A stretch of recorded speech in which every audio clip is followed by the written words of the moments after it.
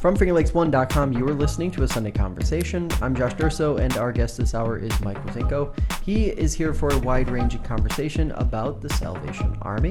We're going to talk about some of the programming and some of the other things that they have going on. Mike, welcome to the program. Thanks for being here. Thanks, Josh. Thanks for having me. So first thing first, give us sort of set this up. What is the Salvation Army? A lot of people see the stores. We were talking about that before you came on. That's kind of the identifiable thing, but there's so much more that you guys actually do. Salvation Army is an international organization. It is a organization that has a lot of different missions. In 2019, I think people know it to be from films and from history, to be a faith-based ministry, because that's really how it got its start.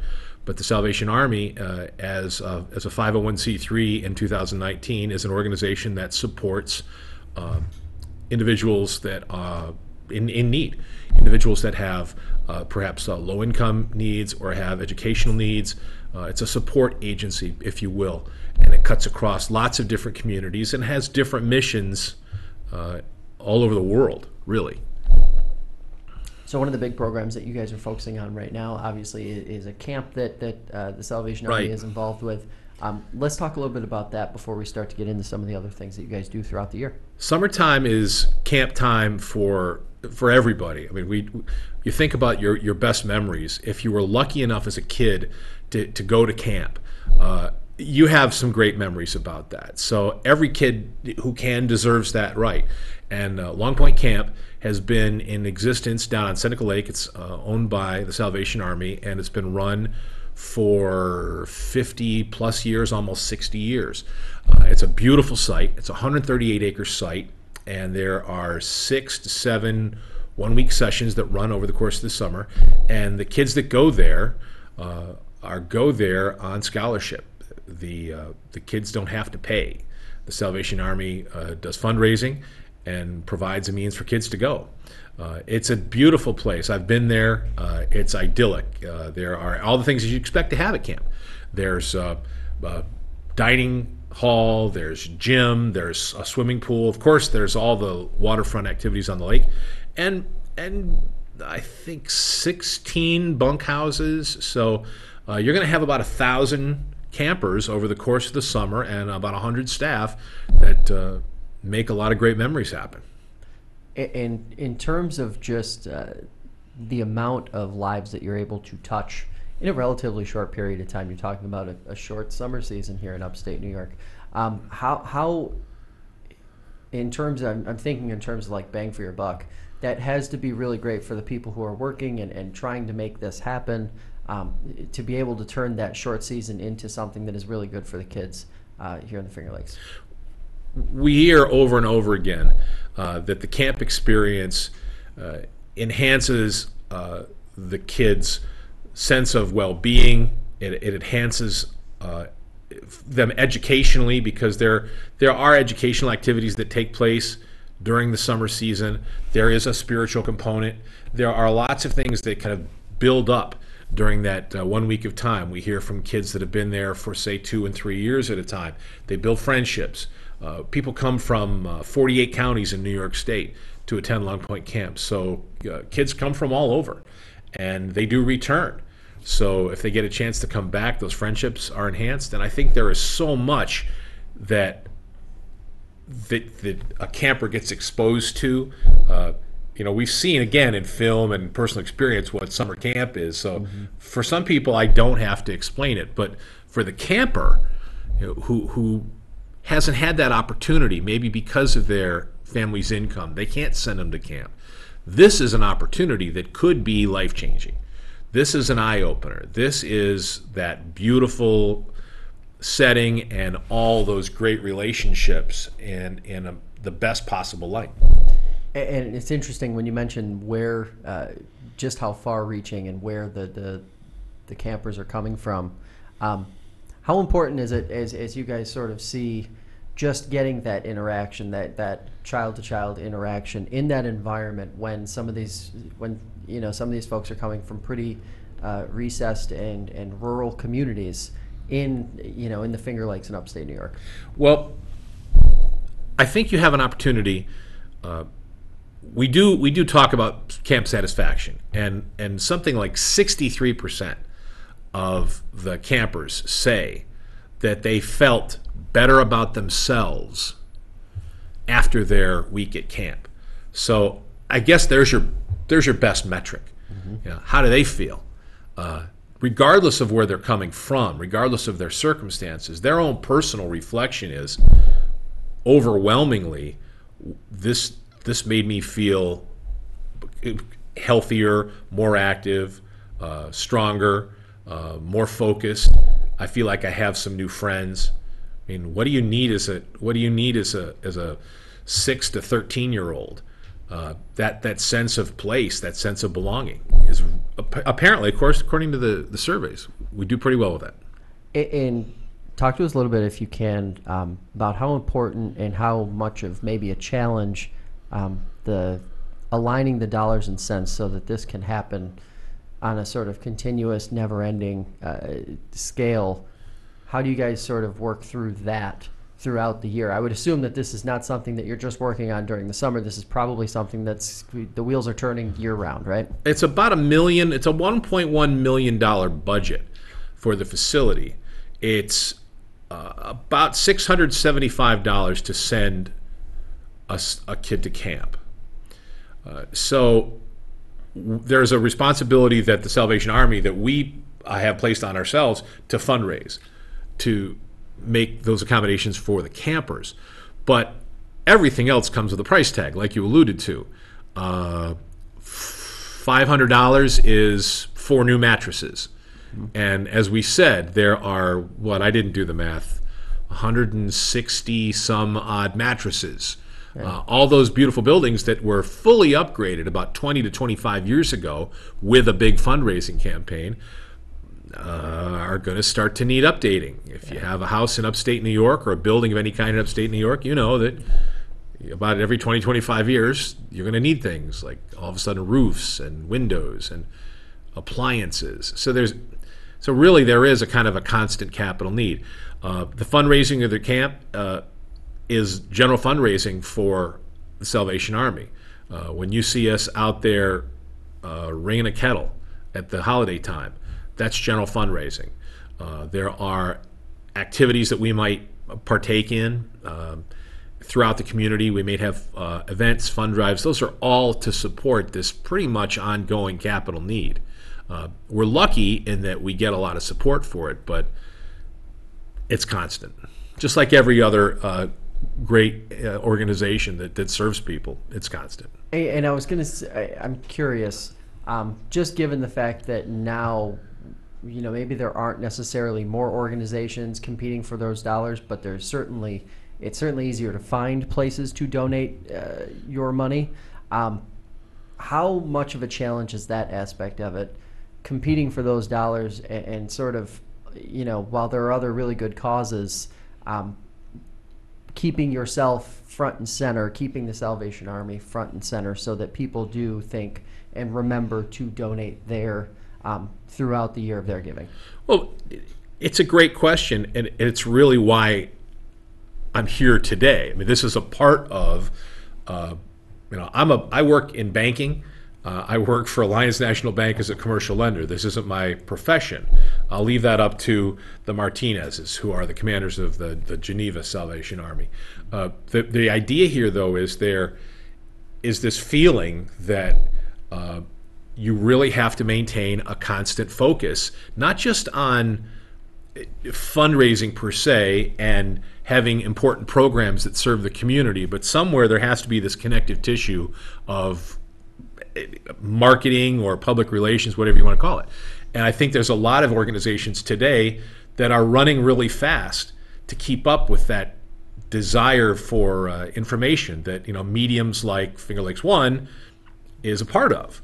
But that's across all media. That's across all people's attention. It's that constant look down at your phone and checking out whatever social media source you're looking at. It's constant. And I think that the Salvation Army, and I'm a part of an effort to make that conversation and how do we ask for money, how do we ask for funds, a little bit more normal part of our operation too. I think there's so much need, and the Salvation Army works so hard with all its various programs, and there's so certainly so much crowding out everybody's attention these days.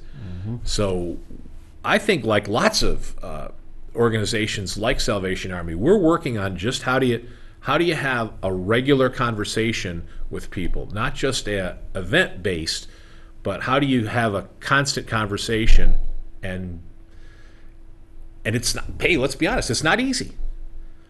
The toughest part of some of the 501c3's lifespan is, you're operating on a lot of volunteers. You're operating with a little less staff than you would have maybe if you were a for-profit entity. You're really trying to do more with less. So a big part of that missing piece for lots of organizations like the Salvation Army is, well, we really need somebody to help us with a communications and marketing strategy so we can be a part of the communications mix all the time. Everybody's struggling with that right now.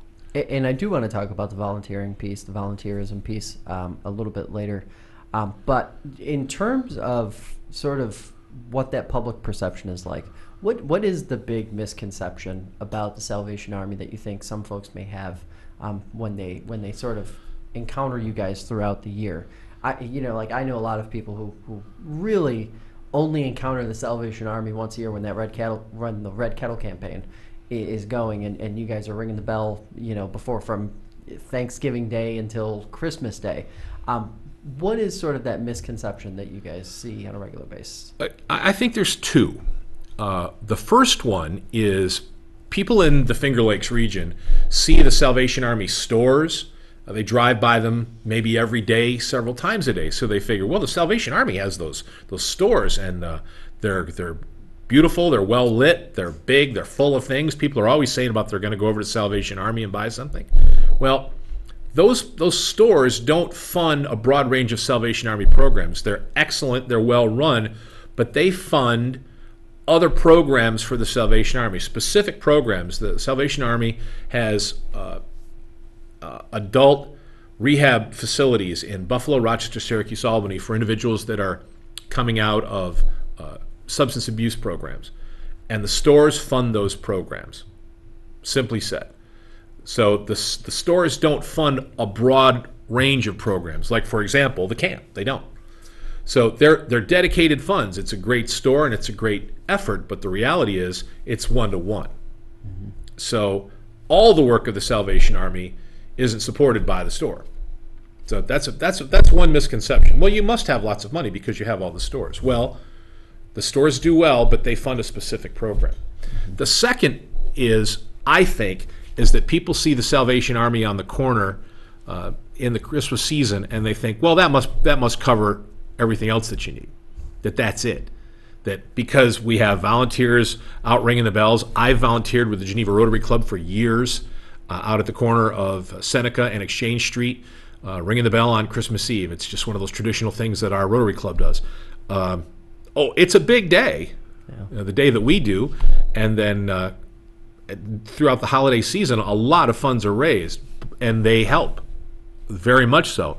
But the need is much greater than the fundraising that's done in the holiday season. It's ongoing. So those two misconceptions, I think, those are great things, ringing the bell, and all the people that volunteer from different organizations to help out and ring the bells, and the people that support the stores.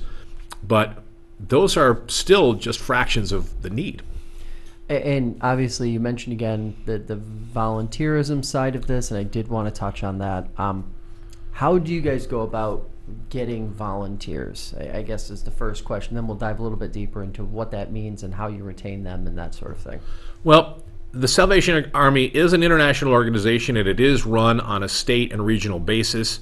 The hierarchy, you'll hear people, you heard me mention the commanders, the Martinezes from Geneva, and they have rank, like they have the rank of lieutenant. There is a hierarchy, a structural hierarchy of the staff.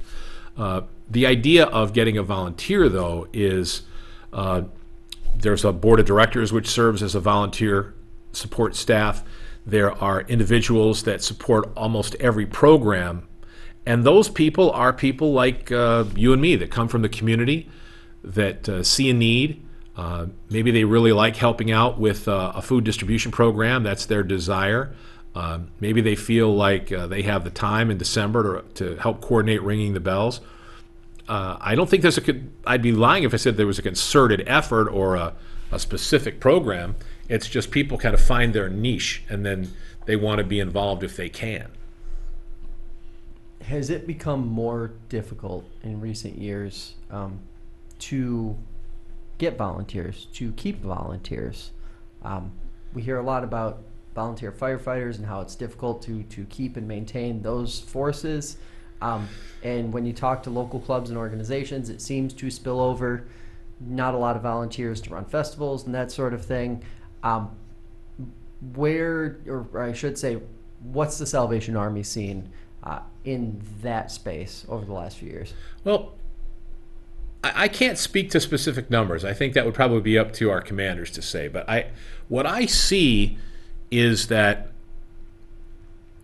people wind up, it's not that there are fewer volunteers, but those volunteers have kind of taken on more responsibility. That's not a twisted answer. My straight answer is I think that the communities of the Finger Lakes are just as full of people that are good-spirited about giving their time as they ever were. But I do see that as the economy shifts and funds get cut back on certain positions, lots of things, particularly in the nonprofit world, become volunteer positions and become taken up by volunteer people. So, maybe you used to volunteer at this organization, and now you volunteer at this organization and this organization. Oh, and one day a week, you spend some after-school time with this organization. I think the demand has gotten bigger. I don't think our population has shrunk. I think it's just that people are pulled in different directions, and they're certainly asked. What do they say? If you want something done, ask a busy person. Give it to a busy person to do. Well, that's kind of true with volunteers.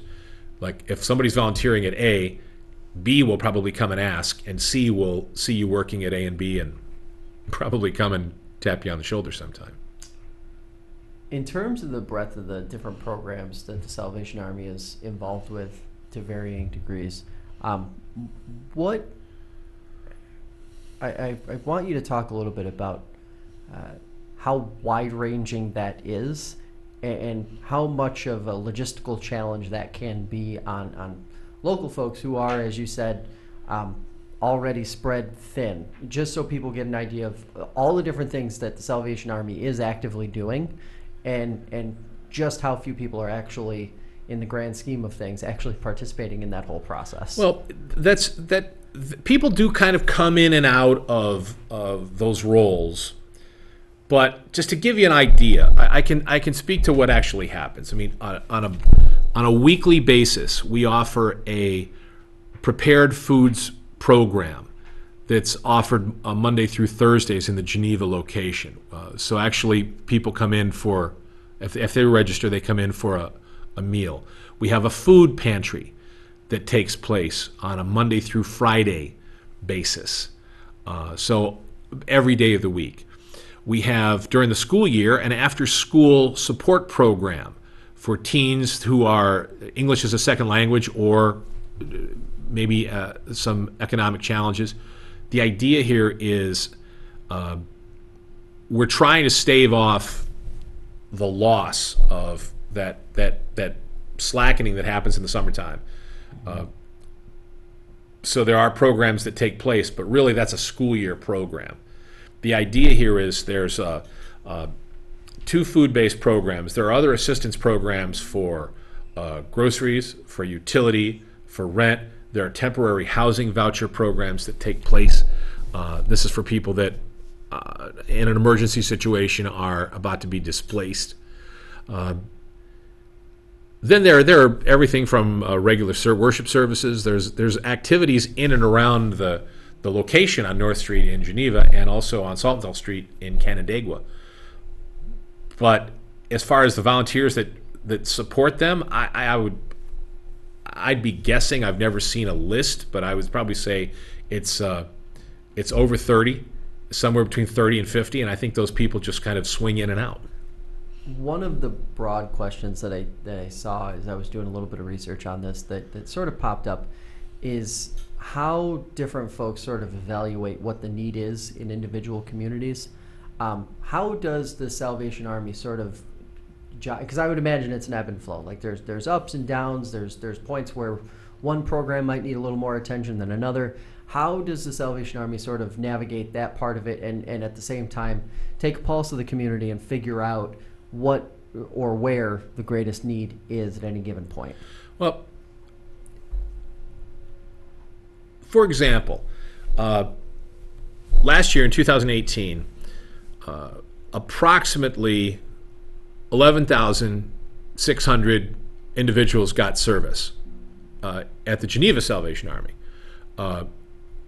So those people could be from a wide variety of need and participated in some of the programs that we just talked about. I don't have specifics on each program. Mm-hmm. But when you're working with people on a 5-day-a-week schedule, when you're seeing families coming in on a week-to-week basis, when you're seeing people come in some cases every day, you have a pretty good feel for when things are shifting or when things are changing. Because if you're seeing almost 12,000 people in the course of 12 months, you're seeing hundreds every month. You're seeing a pattern develop.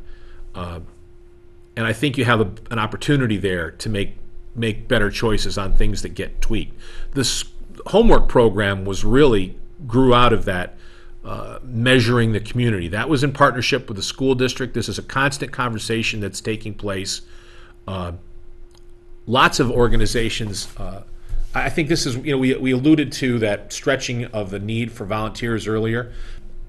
I think there is an increasing need for partnerships in the community, and organizations like the Salvation Army is constantly kind of looking to be a part of the conversation, and that's something that we've really tried to ramp up, so we can be a part of the conversations of needs when they come up in the community, and how do we address them? How do we become participative and supportive?